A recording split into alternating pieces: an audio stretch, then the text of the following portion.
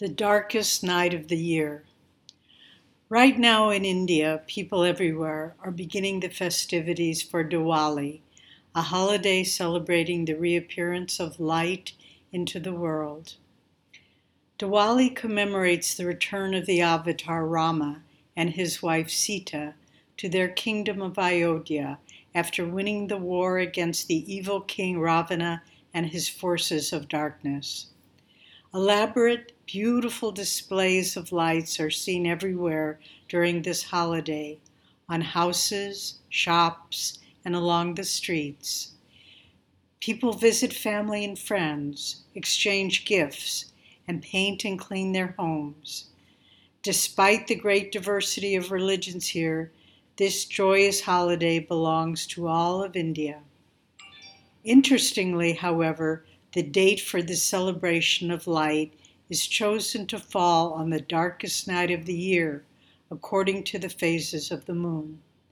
As the night of Diwali begins to descend, homes are magically illumined with tiny earthen oil lamps placed in special locations. One lamp is always placed at the threshold of the house, representing the juncture of the outer and inner worlds, or, more subtly, where our outer and inner selves intersect. The spiritual symbolism here is multileveled and beautiful.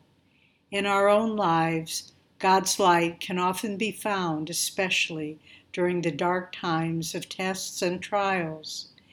At the threshold of giving up all hope, if we light an inner flame of devotion, then God's light enters our heart and dispels the darkness. In our meditation practice, if we reside in peace amidst the seeming darkness of inner awareness and remain attentive at the threshold of silence, then we enter the realm of divine light and joy. In Ananda's Festival of Light ceremony, we sing a song by Swami Kriyananda with the words, "Out of the silence came the song of creation. Out of the darkness came the light." Paramhansa Yogananda had a profound experience as a child one day when he was meditating. "What is behind the darkness of closed eyes?" he asked inwardly. An immense flash of light appeared before his inner gaze and took on the form of saints meditating in caves.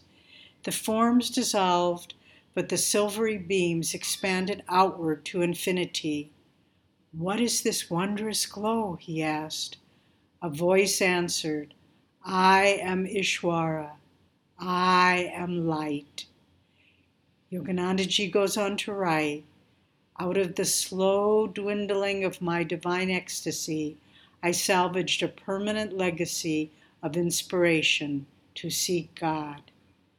Diwali is a celebration of the light that shines through the darkness, of the victory of virtue over evil, and of the inner transformation of all of our darkness into divine consciousness. May it also serve as a reminder to us to continue to seek God always. We wish you all a very beautiful Diwali season, now and until you are all filled with God's light. With joy, Nayaswami Devi.